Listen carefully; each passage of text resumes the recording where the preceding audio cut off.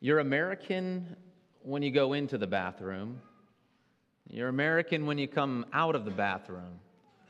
What are you while you're in the bathroom? Some of you know this. European. So I wasn't sure how I was going to go over. Good response. Just a little joke about, gender, or not gender, excuse me. Identity fluidity, right? Yeah. I threw that second part on there because I just couldn't hold it in, right? Okay, I'm done now. All right. I don't know which of those jokes you got. If you got none of them, that's on me. If you got any of them, I'm still sorry because I heard that back in like third grade. And, now I'm not that sorry. But seriously, our identities, they are fluid, right? Our identities, they change. I mean, just think about yourself. Think about who you are for a second. Who are you? Are you the same person today that you were 5 years ago? 10 years ago? 20 years ago? Are you the same person this morning here in this space as you are in different circles? When you're at work, when you're at school, when you're at Winter Carnival. We change. We are malleable. But if you're not the same in those different circles, why the change? Who are you, really? Well, maybe you say, I'm Kevin, or I'm Dale, or I'm Judy, or I'm Daniel. What happens when even that part of your identity is challenged, your core identity? When something in life happens and you think, well, who am I anymore? I'm not who I thought I was. Or when the world steps in and says, no, this is what it means to be you now. This is what it means to be Kevin. Whatever you thought before, forget that. This is who you are now. Well, that's what's going on in the story this week. An identity crisis, a name change. And not just for Danny and the boys, as I like to call them. What's happening to Danny and his friends that's happening on a personal level. What's happening on a macro level to the whole nation of Israel. God's people have been conquered, captured, exiled. That means that they're being deported from the home that they have known and lived in, and they're being sent far away. They have to pack up their stuff and head south, across the Mackinac to a very different land, not just lower Michigan. I'm talking the deep south. Something totally different, a whole different place. And because of that, they're having to reckon with this question. Who are you? Who are you? Because King Nebuchadnezzar, the king of Babylon, is on a mission to alter the identity of Israel, which is a strategy that nations have used really throughout the ages. A nation, when it conquers a people, they want to colonize it, right? Government leaders want to colonize a people. They want to Americanize a people. They want to Babylonize a people. And how do you do that? You take the elites from a nation and you train them up in the way that you would have them go, and then you let that influence trickle down into the rest of society. Right? You create influencers. And that's the exact blueprint that we saw in our text today when we were hearing from Daniel chapter 1. They took the royal family and the nobility and all the best and the brightest from the nation of Israel, and they taught them the language and the literature of the Chaldeans. That's another name for Babylonians. So they taught them Babylon's literature. They taught them Babylon's language. And then the king's plan was to send them back to Israel to be delegates and ambassadors of this new Babylonian culture so that these elite leaders could go back and influence their nation in the ways of Babylon. And apart from God's revealed wisdom and truth to the people. And I hope you're seeing the connections to our world today, because this still happens even today. Maybe not in our context as much the colonizing and deportation, but we even in our culture today, we use that term influencer, which is derived from the word to flow, because you and I are liquid. We're fluid, we're impressionable. You and I act differently in different circles. We shift and we change.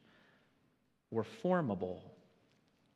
So what is forming you? And how have your thoughts and actions been influenced by our American culture? Maybe it's the way you think about romantic love. Right? Romantic love. Maybe you have this idea that somewhere out there in the world, in the universe, is your soulmate. That one person. And they're out there, and if you could just find them, oh man, things would click. And love would just be this easy thing that came so naturally to you and this other person. You guys would meet, and you would just get each other right from the get-go. And you would know it when you found love of yours. You would know it when you found love because you would feel it deep down in your gut. Because love is a feeling, right? Well, as we understand it culturally, it is. That's like the plot line of every American movie and song and novel. But it's not the only cultural understanding of love. There's another picture of love as a kind of long-suffering commitment to a person that manifests itself in acts of devotion and service and care, even when you don't feel like it. That's a different picture of love. It's the biblical one. Which view of love is yours? Which culture has been influencing you? You might also take, for example, the effect of convenience, right, of value in our culture today. We live in a day and an age in a culture where you can have pretty much anything on demand. Miss that Olympic event? I'll just pop onto YouTube and search it. It's probably been uploaded by now, right? You hungry for some food? Go over to the nearest fast food joint, right? Utter a couple words. Minutes later, hot food right in your hands, right? You need new boots? Amazon Prime. One click, new boots right to your doorstep in 2 days. If you live anywhere other than here, right? For us, it's like 4 days or 5 days. How long is it going to take? Come on. Gosh, my feet are cold. And this isn't wrong. Let me make that clear. Like this isn't wrong. It's just a part of our culture, right? It's the air we breathe. It's the water we swim in.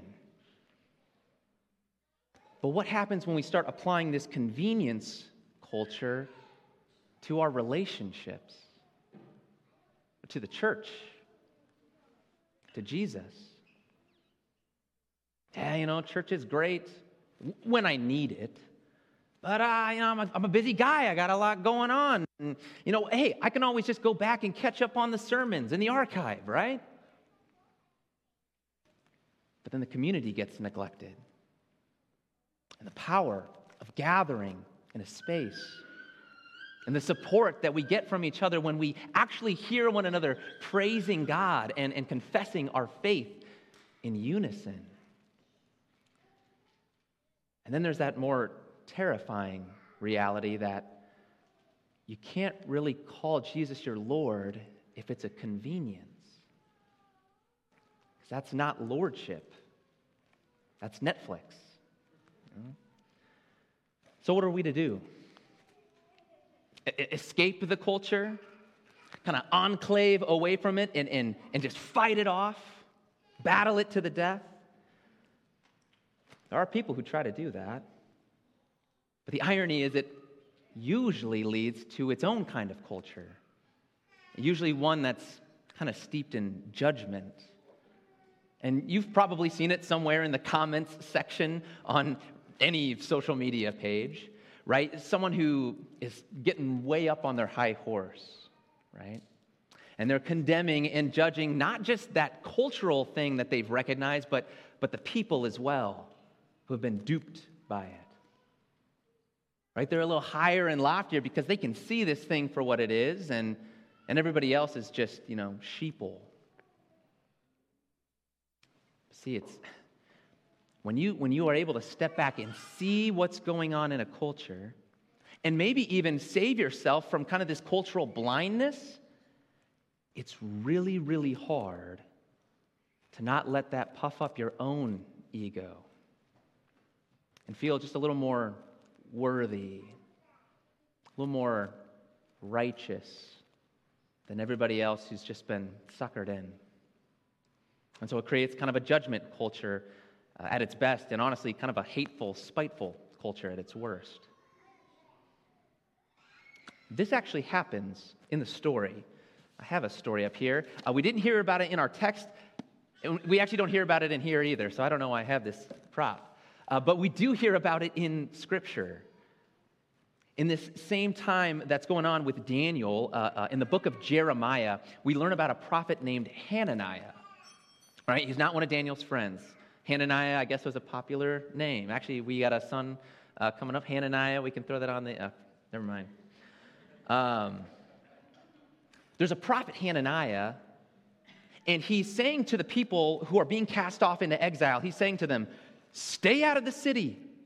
Don't go in. Whatever you do, stay out of the city. He says, pray against the city. Pray that God will judge the city. Pray that he'll tear it down and that he'll restore us back to strength. That he'll visit us and bring us to power and just have nothing to do with them. Because Hananiah was afraid of what might happen if they went into the city, that they might get shaped by the city. And that was a real fear and a fair one. But God had a different plan for his people, and maybe an unexpected one. God says through a different prophet who's named Jeremiah, love the city. Love the city. In Jeremiah 29, God says, settle into the land to which I'm bringing you. Build houses. Find wives.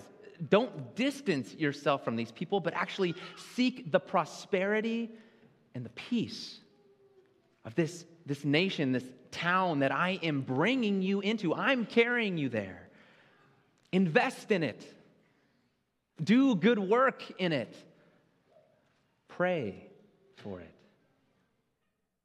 God says, love the city. Love the city like I've loved you. Are you afraid that you're going to assimilate to it? Well, then just remember me.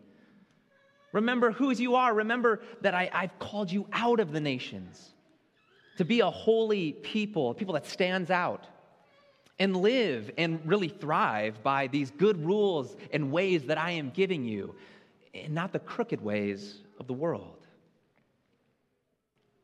It says, remember who you are, but don't forget the mission, right? The mission that all families of the world should be blessed through you. It's hard to bless them at a distance. It says, get in there. Remember my plan. Don't you see, I'm the one that's carried you here to actually refine you and to grow you and to renew you, but also to renew them and to refine them and to get my word, which you have, into their world.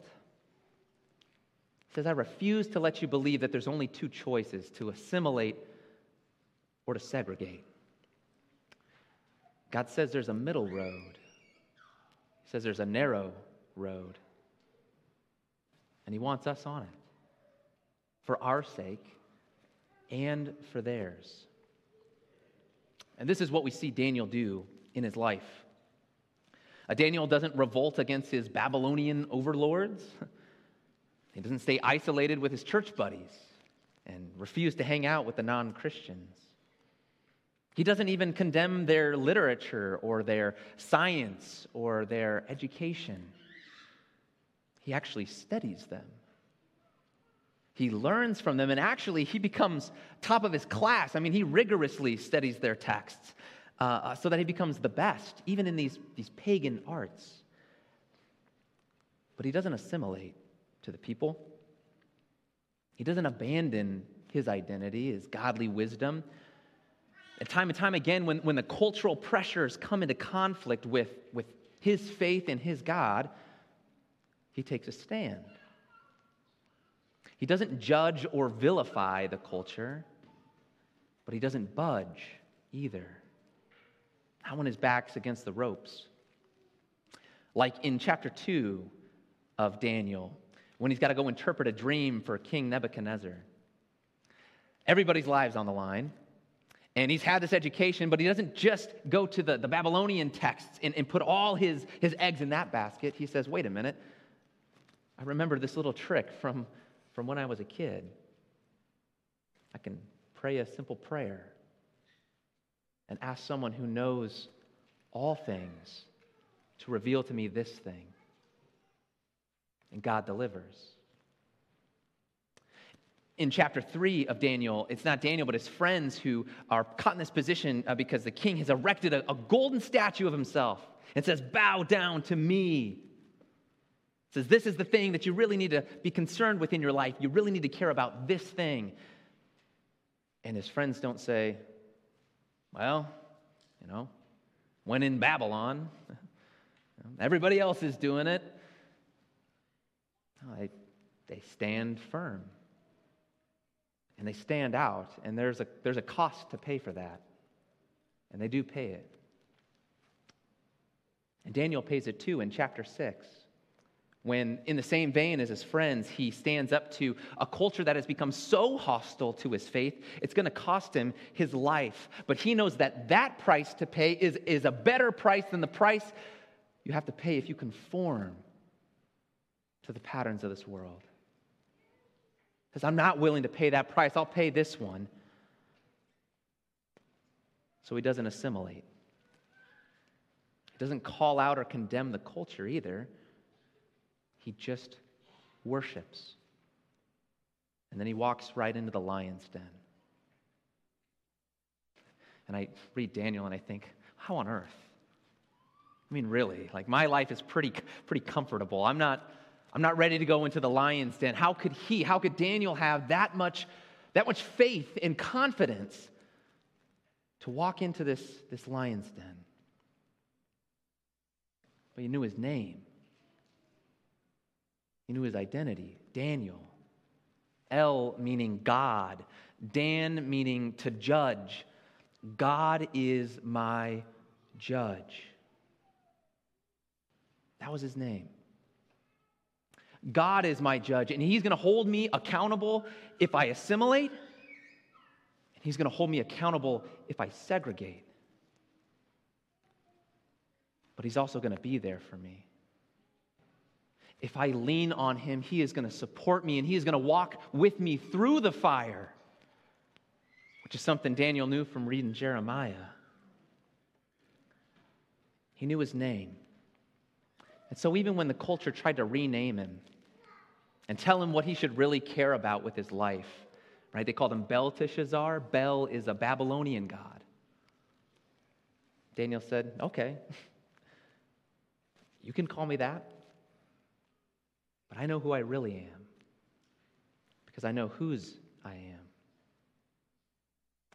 I know who I am because I know whose I am. And you know whose you are too. In a way even more powerful and more profound than Daniel. Because Daniel lived in a time when there was a lot of questions. I mean, people really did not know where they stood with God. They were being sent into exile as punishment for their behavior towards God. They weren't sure if they were going to be brought back. And you had prophets saying two different things. Who could you trust? Whose voice? But you live in a time time after. A time when you can look back on another person who was exiled, who traveled far from his home. And he was someone with two names too, two natures. Son of God, Son of Man. And he walked the ultimate middle road for you. He didn't stay in his territory. He didn't segregate. No, he came down from heaven and was incarnate by the Holy Spirit of the Virgin Mary. He became one of us. He joined in this human rat race. But he didn't assimilate. He was tempted just like you and I are. In every way he was tempted, but he never caved, not once, because he knew his identity. He knew that he had complete support from the Father. He didn't care about impressing anyone. He knew who he was because he knew his name. But he also didn't segregate. He didn't just become one of us. He identified as one of us. In his baptism. Why was Jesus baptized? That was something sinners did, right? To be cleansed and cleaned from the wrongs they had done. Jesus was baptized not because he had sinned. He knew no sin. He was baptized because he identified with us. He took our sin upon himself. He was made to be sin on the cross and at the empty tomb. He bore our load. He took our punishment for how we lived toward God. He was forgotten by God for all the times that you and I have just up and walked away from our identity in God. All the times we had forsaken him. And Jesus did that gladly. He did that willingly for you. Because he wanted you to know your identity. Jesus knew his with the Father. He'd known it from eternity. He knew that love and he wanted you to know it. So he took that upon himself so that you could know who you are, so that you could walk confidently like Daniel in a world that is going to challenge you. When you step outside these walls, you're swimming again. And the culture is going to want to change you and shape you. But Jesus died so that you could walk into it. Not just enclave and have my holy huddle, but to actually walk confidently into it. Sober-minded, but by no means a stick in the mud. I mean, God actually wants people to like you because he wants you to be able to show his love to them. Remember, this is his plan. All families of the earth blessed by even us. So get in there. Mix it up with people outside of your bubble, outside of your church. I hope you guys have non-Christian friends. I really do. They need you. But not because you're better than them. Not because I'm better than them. They need you because you know whose you are. And they need to know whose they are. How are you going to do that? And not just change and shape shift like that transformer immediately, you know? Socrates said, "Know thyself." And he was a pretty wise guy. I think there's wisdom in that. Daniel knew himself because he knew his Creator. He knew who had made him. He knew the guy who knew more about him than he did. And I mean, honestly, I don't think we all know that much about ourselves. And maybe we're afraid to learn about ourselves. I think there's a real healthy kind of fear for what we might find if we learn more about ourselves. But if you want to have complete confidence in who you are and to walk in this world with grace, not above others, but in line with others and with humility, like Daniel, you got to get to know your Creator. Do what Daniel did. Worship him. Pray to him. Talk to him. And know your name. This is Jesus' prayer to you in John 17. We heard it in our gospel reading. He said to his Father, Father, keep them in your name. That's identity. That's who you are. So know who you are. God is my judge, and Jesus is my advocate. Amen.